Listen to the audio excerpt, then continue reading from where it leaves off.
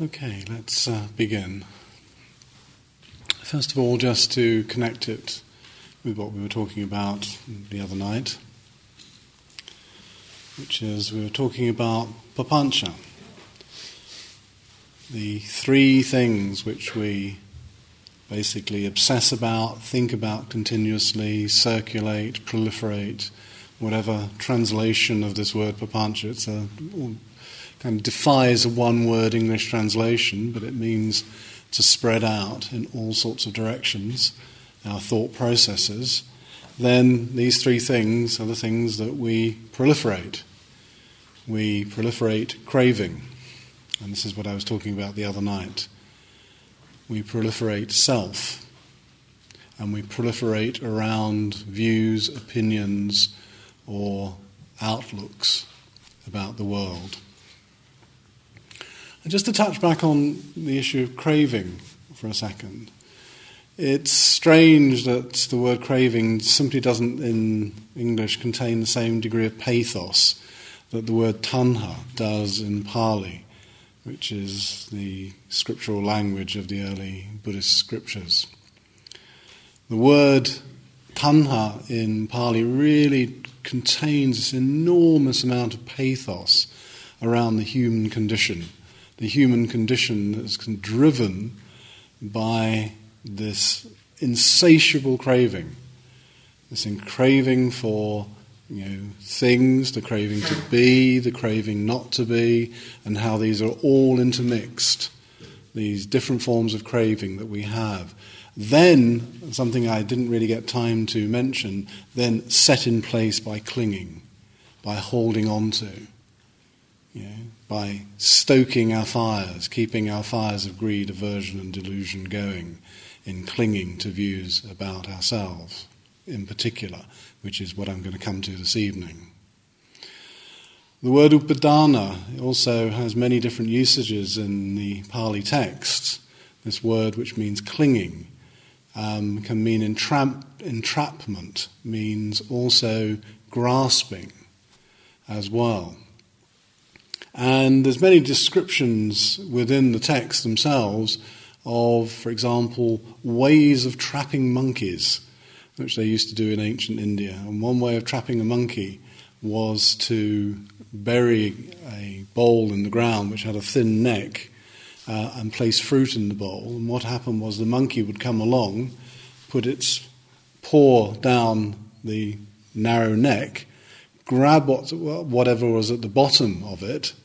Now it was stuck, because it wouldn't let go what was at the bottom, but all it had to do to get away was release what it was holding. And I think this is a wonderful metaphor for human entrapment. Being trapped by not letting go of what we have often, but views and opinions, particularly views and opinions about ourselves, and being entrapped by that whole situation. So we find ourselves in a very claustrophobic world, a world of complete entrapment. Occasionally we get glimpses of freedom through the bars of our cage.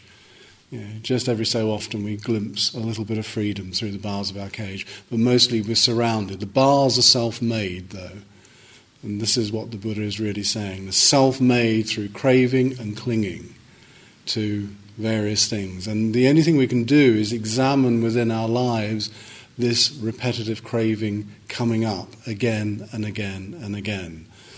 Now, the exercise we've been doing today, just to refer to that, the kind of sweeping through the body, watching sensations, watching them arise, watching them pass away, sweeping back up the body, seeing if they're the same, if they've changed or not. Well, the whole point about this particular method, if you want to call it a method, is to loosen the bond between feeling, the Vedana, what you're actually observing, and craving, the automatic tendency to move towards something if it's pleasant, and to move away from it if it's unpleasant. So what we end up doing, if we move towards something that's pleasant, we want to grasp it, hold it, make it static. If it's the opposite, if it's something unpleasant, then we are trying to avoid it at all costs. We're trying to move away from it as quickly as possible. I don't know if any of you caught, for example, yourself wanting to scratch something. You know, if you discover an itch, automatically the hand reaches out to want to scratch it.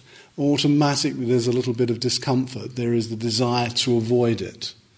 If there's a pleasant state of mind that arises, say a calm state of mind, or I don't know, some visual pyrotechnics that takes place as you sit there, you often want to hold on to that, because that's pleasant.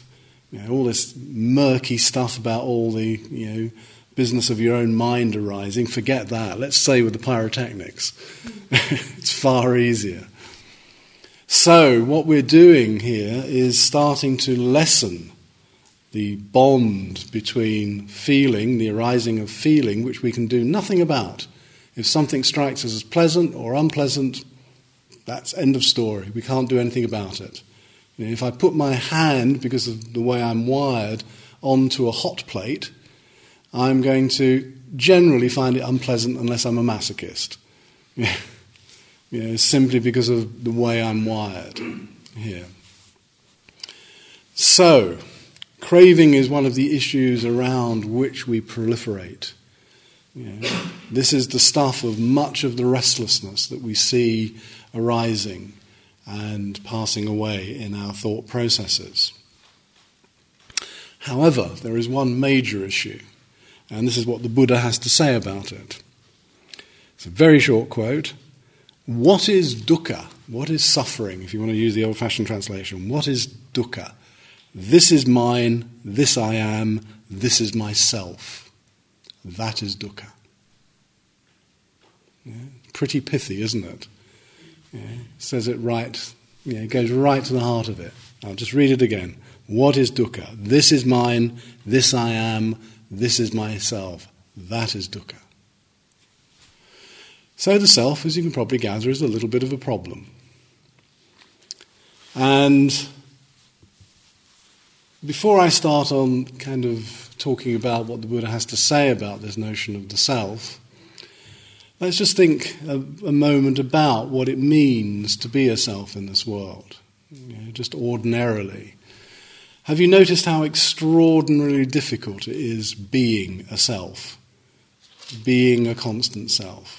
It's an extraordinarily difficult thing. Literally, we say, keeping ourself together. If I had, it works very well in English, it doesn't work so well in other languages, but English is beautiful for this.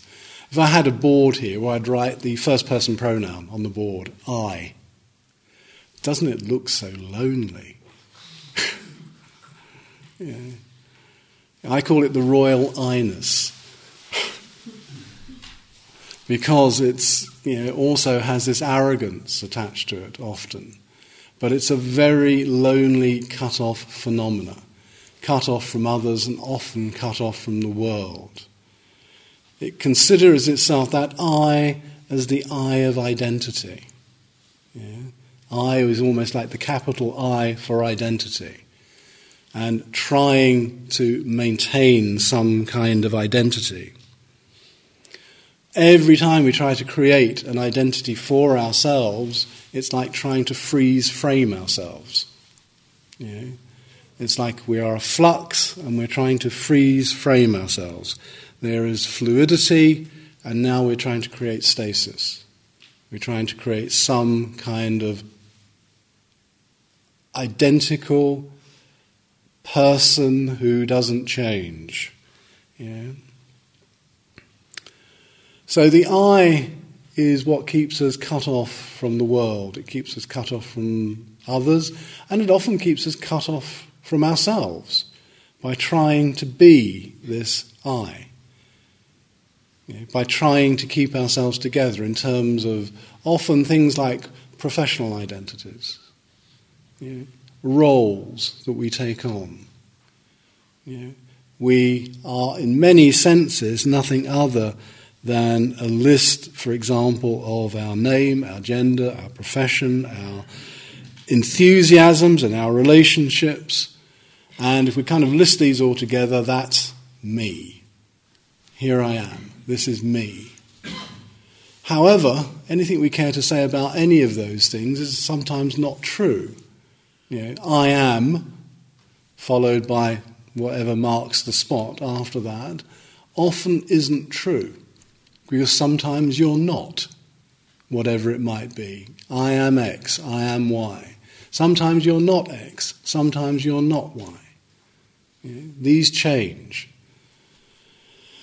Now, the Buddha was trying to get us to see that rather than being, and this was partly in response to the question that rose last night, rather than being some self-sufficient identity, unchanging entity, that we were a changing fluid set of possibilities. Literally the possibilities, if you want to take the kind of nature of the mind, is demon or angel. You take your choice. We decide which way we go. We actually have that full range, that full spectrum of possibilities within our minds. Within the unwholesome dimensions of the mind and with the wholesome dimensions of the mind. The I itself often is, as once was remarked by the philosopher Wittgenstein, a product of language. He said in his philosophical investigations once that he had the feeling that the self was merely a grammatical error. Simply because we have predicates of experience to which we attach them to something called an I. I am happy. I am sad. I am elated. I am depressed. It's just the exigencies of language to form a sentence in English and most European languages that we have to have the subject and then the predicate. And then we start believing in that well-formed sentence. We keep constantly reiterating that. The philosopher David Hume had similar doubts about the solidity of this sense of I. He said, every time I look inside myself and myself, all I find are bundles of perceptions, with nothing holding them together. So, although the Buddha might have said this first, it's something that has kind of bothered thinkers, and the Buddha is a very practical thinker, so this is meant to have a practical outcome, not just a philosophical outcome, has bothered thinkers for centuries. Now, the Buddha himself really is trying to make us aware that we are this open set of possibilities, and that if we cultivate in particular ways, for example, the sorts of things that we're doing over this week, then we can change that I. That I is not a fixed phenomena. He's actually interested in how we work, how we operate, how this thing which we call self actually functions, rather than take it as the fact that there is this solid entity. Now, human beings, most of us, are desperately in search of identity, desperately in search for something static. We fall in love at a very early stage, or fall into, perhaps into some kind of strange relationship with who we think we are. This is, in a sense, the fundamental narcissism that underlies a lot of our behaviour. We stare into the mirrors of ourselves.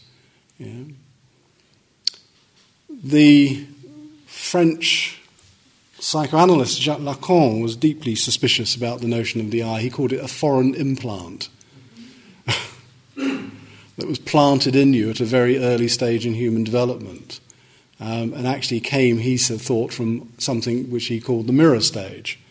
Now, I don't want to go into too much, but he actually does make something rather amusing out of this, because he, in a paper which was very influential actually in the psychoanalytic world, called the mirror stage paper, he actually makes a joke, because he actually says that apes are actually more intelligent than humans. What happens with an ape when you hand an ape a mirror? The ape goes like this.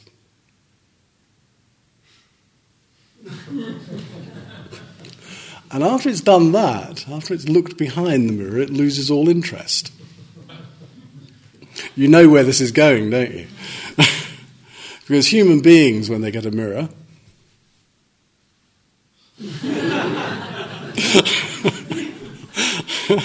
forever,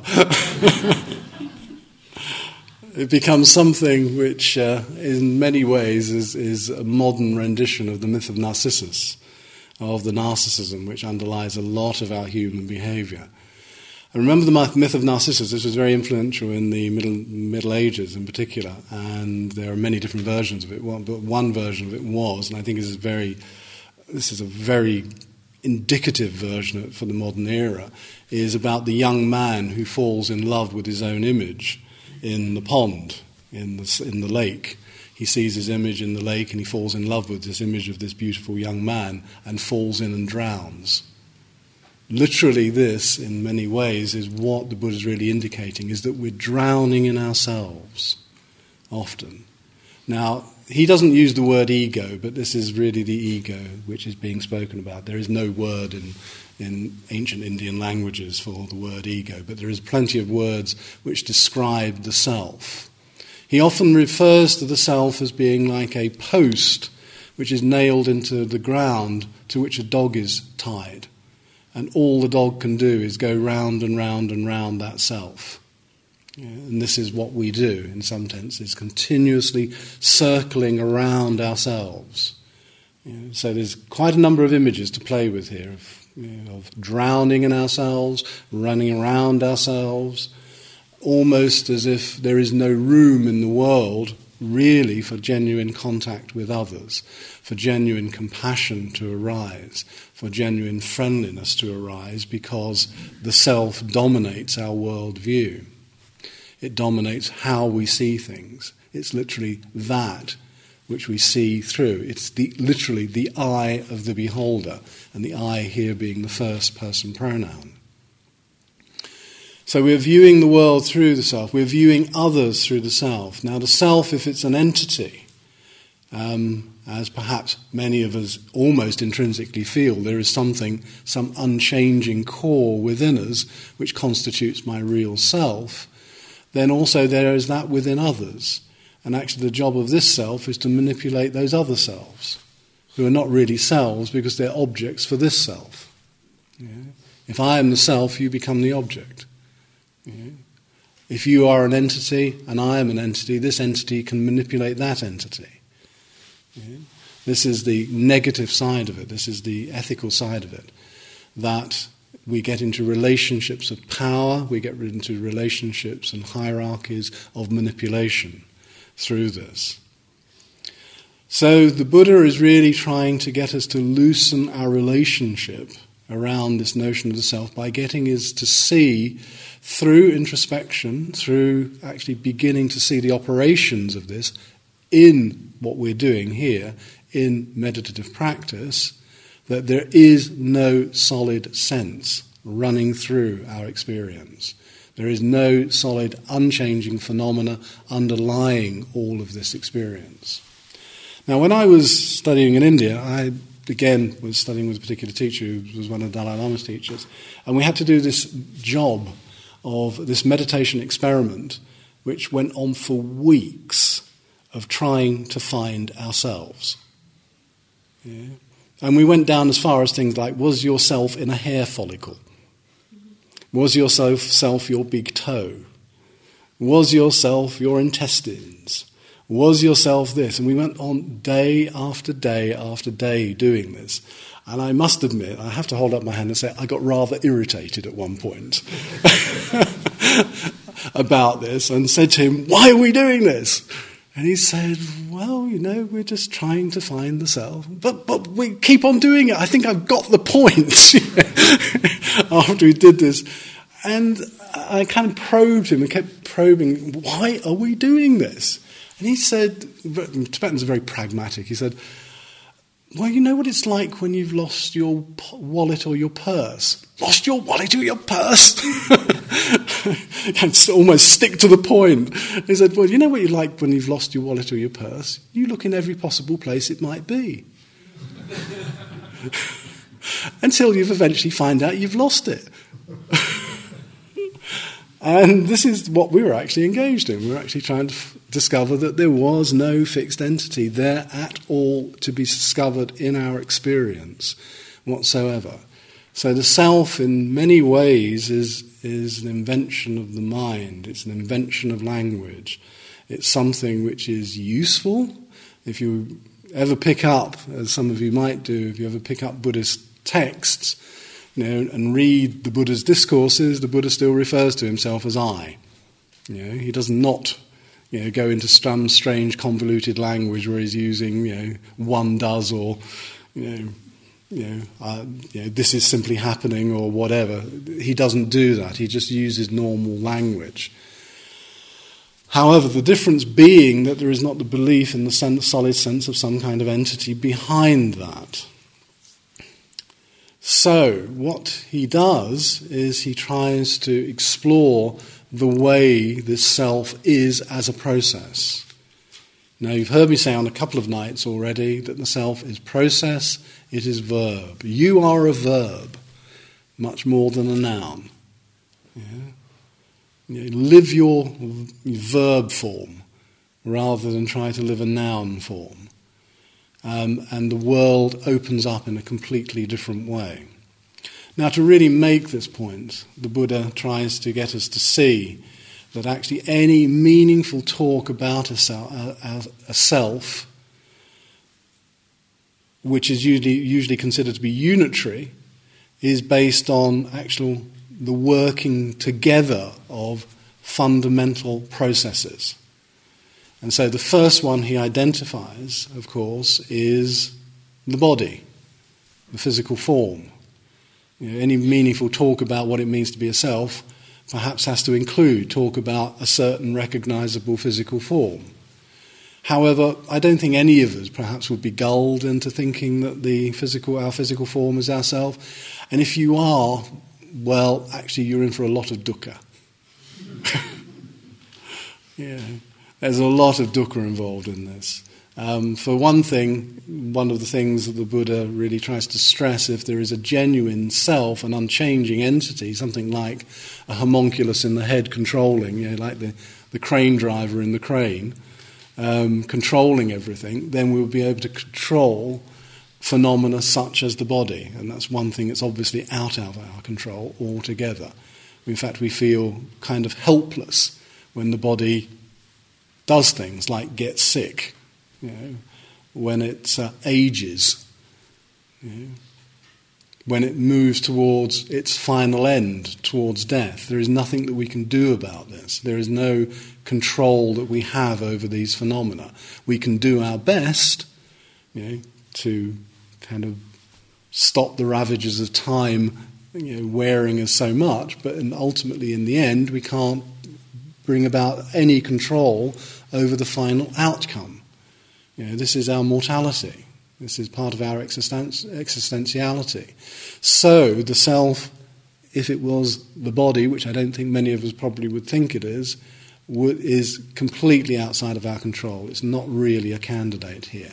And if we do grasp after it, we are definitely, as I say, in for a lot of dukkha here. The second candidate is actually what we've been looking at, Vedana, feeling.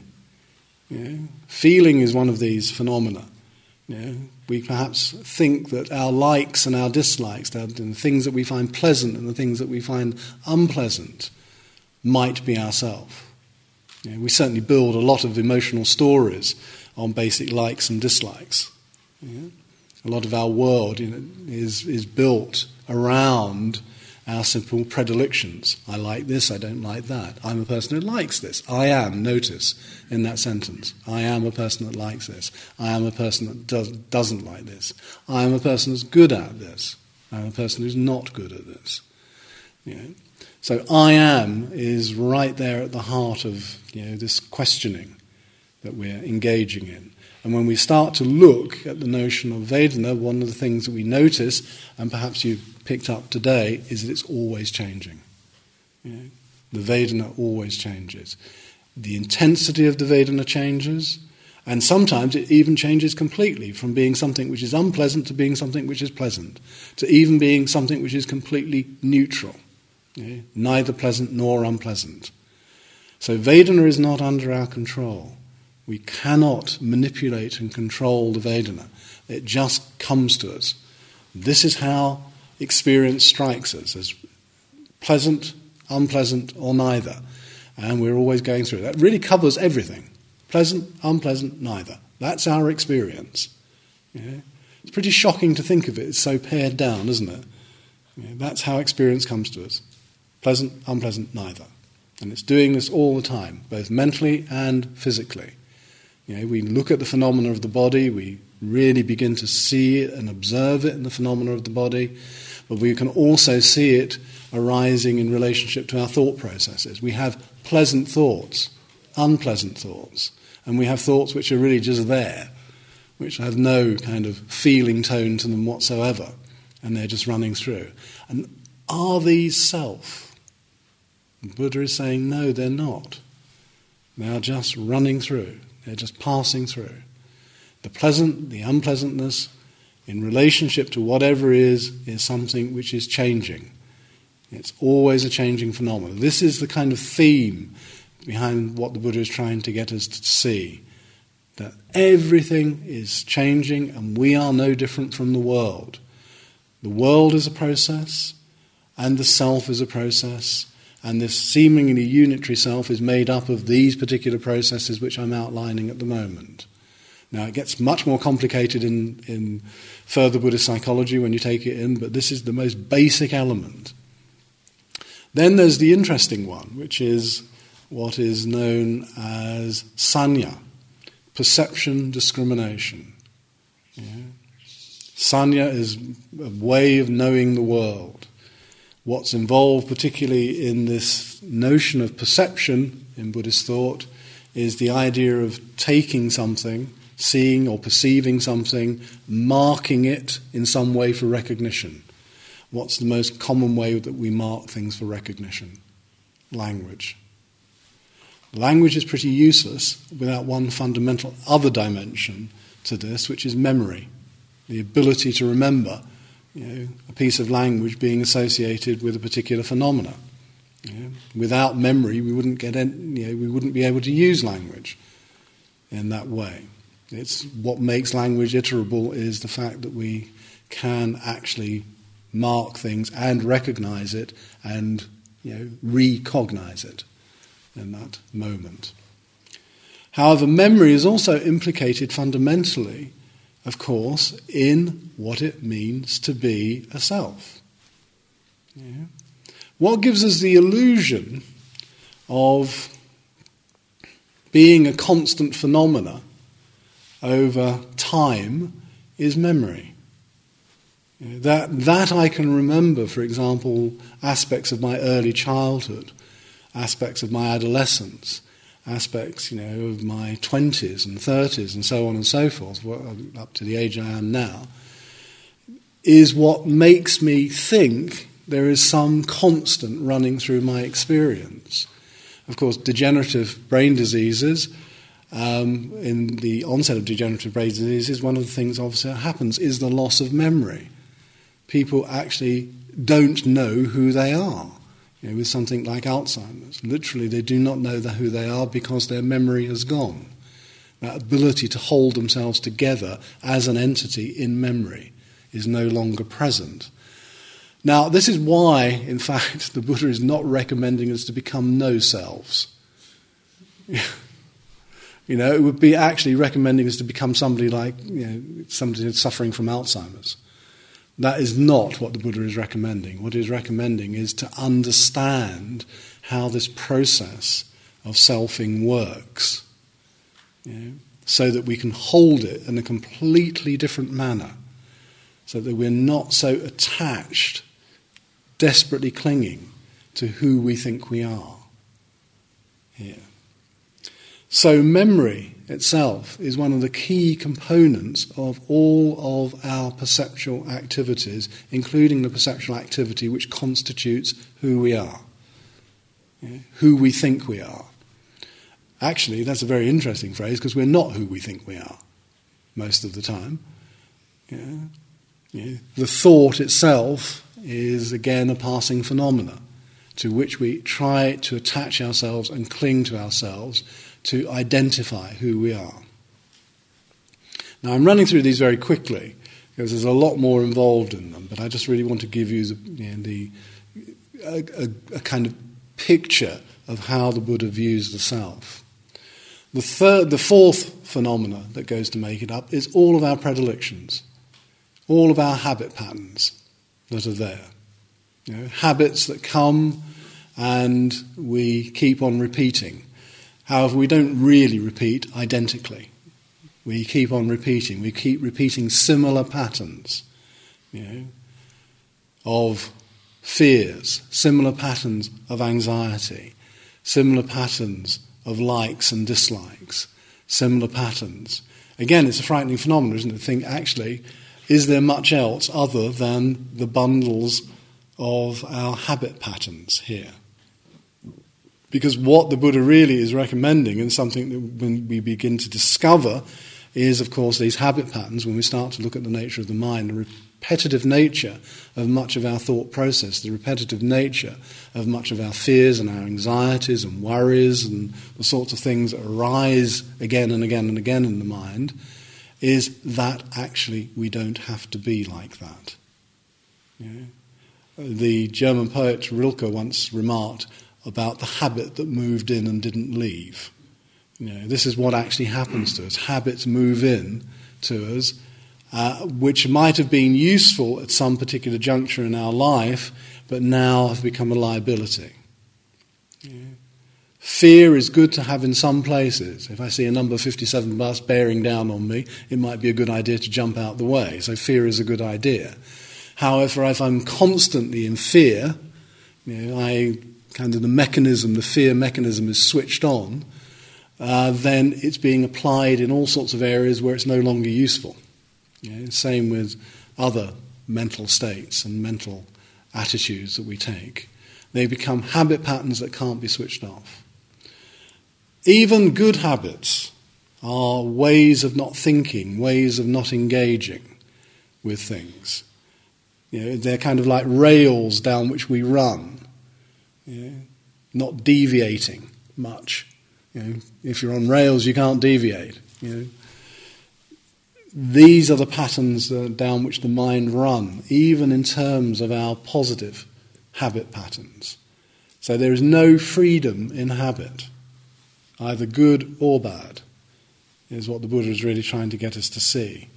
So habits simply are reactive. They're patterns which keep on reasserting themselves in similar situations.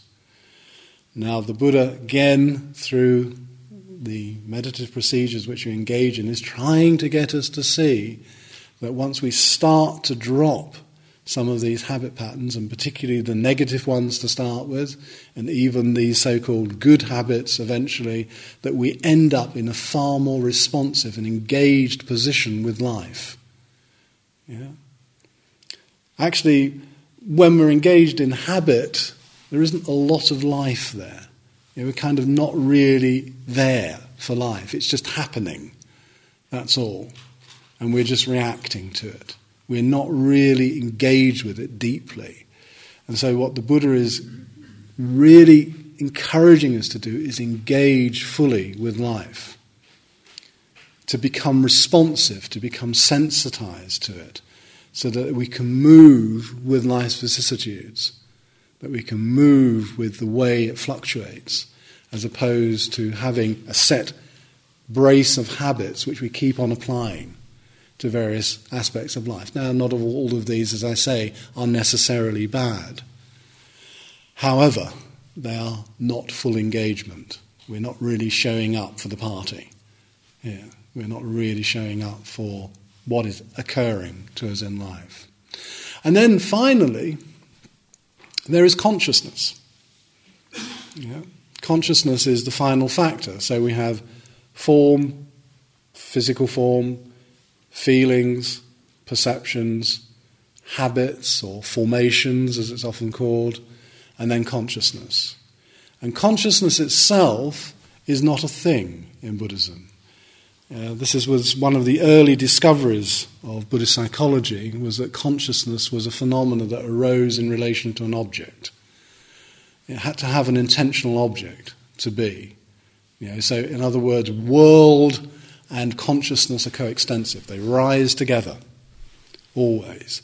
So actually, we live many, many different worlds, each day. And they're fluctuating. They depend on, this consciousness that arises with eye consciousness, with ear consciousness, with nose, with mental sense consciousness. And actually, in Buddhist psychology, they delineate 121 fluctuating forms of consciousness. So that's as complex as it gets. 121 different forms of consciousness arising and passing away with different phenomena, and with different mental factors attached to them. As one of the great Buddhist thinkers of the 5th century, somebody called Buddhaghosa, once remarked, he says, consciousness is like a king. It always arrives with a huge retinue. So it always shows up with a load of other stuff. Much of it habit. Much of it, ways, if you like, of pre-perceiving things. We've already perceived them before we've seen them. We already, in some sense, know. So consciousness is simply that knowing that goes together with actually all of the other factors. Now, none of these factors individually are self. I haven't gone into the arguments that he puts across as to why they are, but the most basic one is A, they're changing, and B, they're not under our control. They're simply not under our control whatsoever. But they're always changing. So each of these 5 factors which I've outlined are changing. They're changing. So we think we have a unitary self, but even any seemingly meaningful talk about a unitary self comes down to these 5 processes. And these 5 processes can be broken up into even finer processes, which is exactly what later Buddhist psychology does, breaks them up even further, so that even if we try to attach ourselves to any one of these 5, they can be further broken into smaller and smaller and smaller processes. So we are one vast process. Now, as I said the other night, this can be terrifying, but it also can be liberating. This can be terrifying and liberating both at the same time. We are many selves in a day. Even that picture I gave you of the rising and falling through those 6 states of existence, the 6 realms of existence. These are 6 different selves arising in a day. The animal self, the hellish self, the arrogant deva-like self, the kind of active, trying to achieve something self, and then there, of course, is the human self, which occasionally we visit. We make fleeting visits to compassion and wisdom, but we don't dwell there for very long. Now, the Buddha is really speaking about as becoming not no self. There's a lot of danger in that language, the idea of no self. Talking to somebody with a fragile sense of identity, fragile sense of self, in the first place, this could be very, very unsettling to talk about no self. What we're trying to see is what is not self, and none of these processes constitute this unchanging phenomena of a self. Now, why is all of this important? Well, it's the self which clings. It's the self which craves.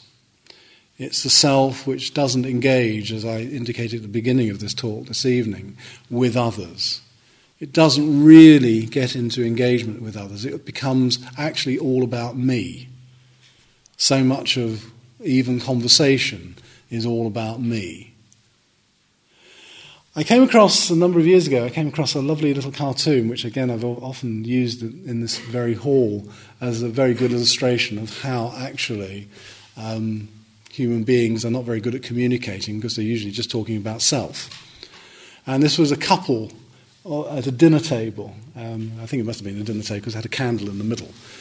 And he's leaning across the table and he's got about 10 little squares, and above each of the bubbles in his head, each of the bubbles that arise above his head, it's got one word. It goes, me. Me. Me. Me. I can do this in all sorts of different voices. Anyway, about 10 squares of me, like this. And the woman he's with is listening intently to me, me, me, me. And then he obviously finishes, because he leans back in his chair in one of the squares, and she leans across the table, and the bubble above her head, into it pops me. And he goes,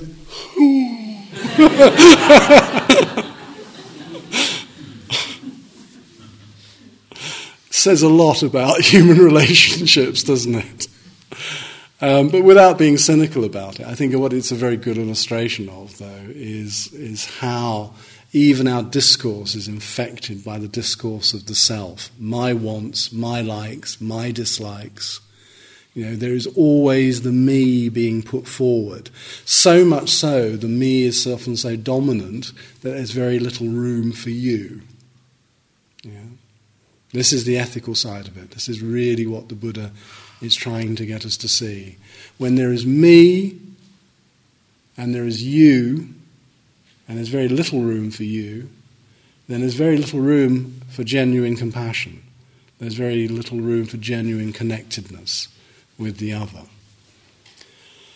Literally, and I'll explore this a bit more in the final talk that I give on Friday evening, the word compassion in Pali is a word which is karuna.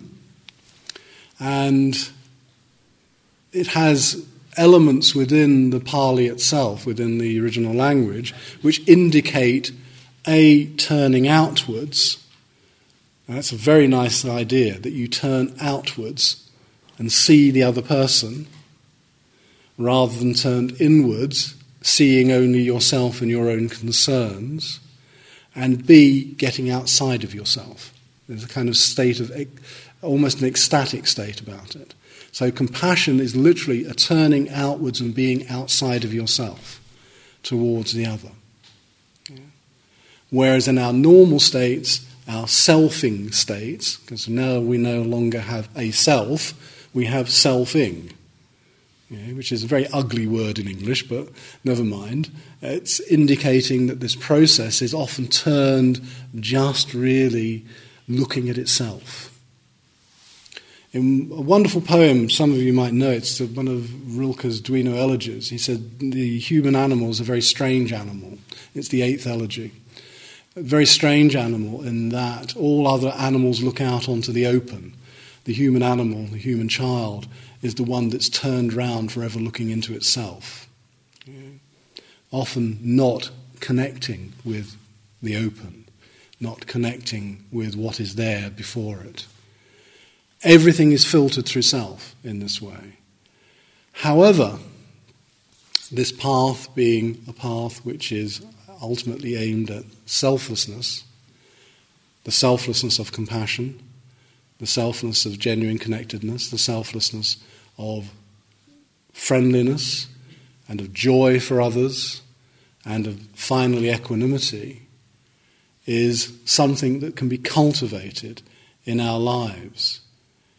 It's cultivated through acts of compassion, beginning to start to think about others, to turn away from our own concerns, to turn away from almost the narcissistic behaviour that keeps us entrapped in our cages. So the Buddha is offering in his teaching and the practices that he recommends a very obvious way, I think, of getting outside of our cage, moving into the open, moving into connectedness, into the free air, the air of freedom here, rather than being embedded in being simply a self, with all of the problems that come with trying to be this self. So it might seem frightening, but ultimately it's a liberating phenomenon.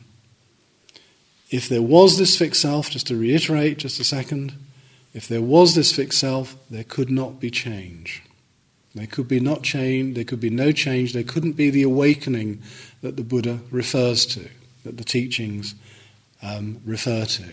We could not wake up we could not move into the open in the way that he talks about. So self is a problem, and I think most of us know that self is a problem. It affects or infects all of our relationships, when we heavily self in those relationships. It's also the locus for anxiety, fear, worry. All of these things are connected to and intimately related to ourself. Now, the third dimension to this is going to have to, again, be postponed till you get the end of the story and who did it. Or who didn't do it in this case. On Friday evening, when we'll pick up the final thing, which is this idea of views or opinions, and then we'll look at compassion and friendliness. And that's really where I want to leave you at the end of this week, with compassion and friendliness as kind of the message to take away. Okay, thank you, everybody. Okay. Thank you for listening. To learn how you can support the teachers and Dharma Seed, please visit dharmaseed.org/donate.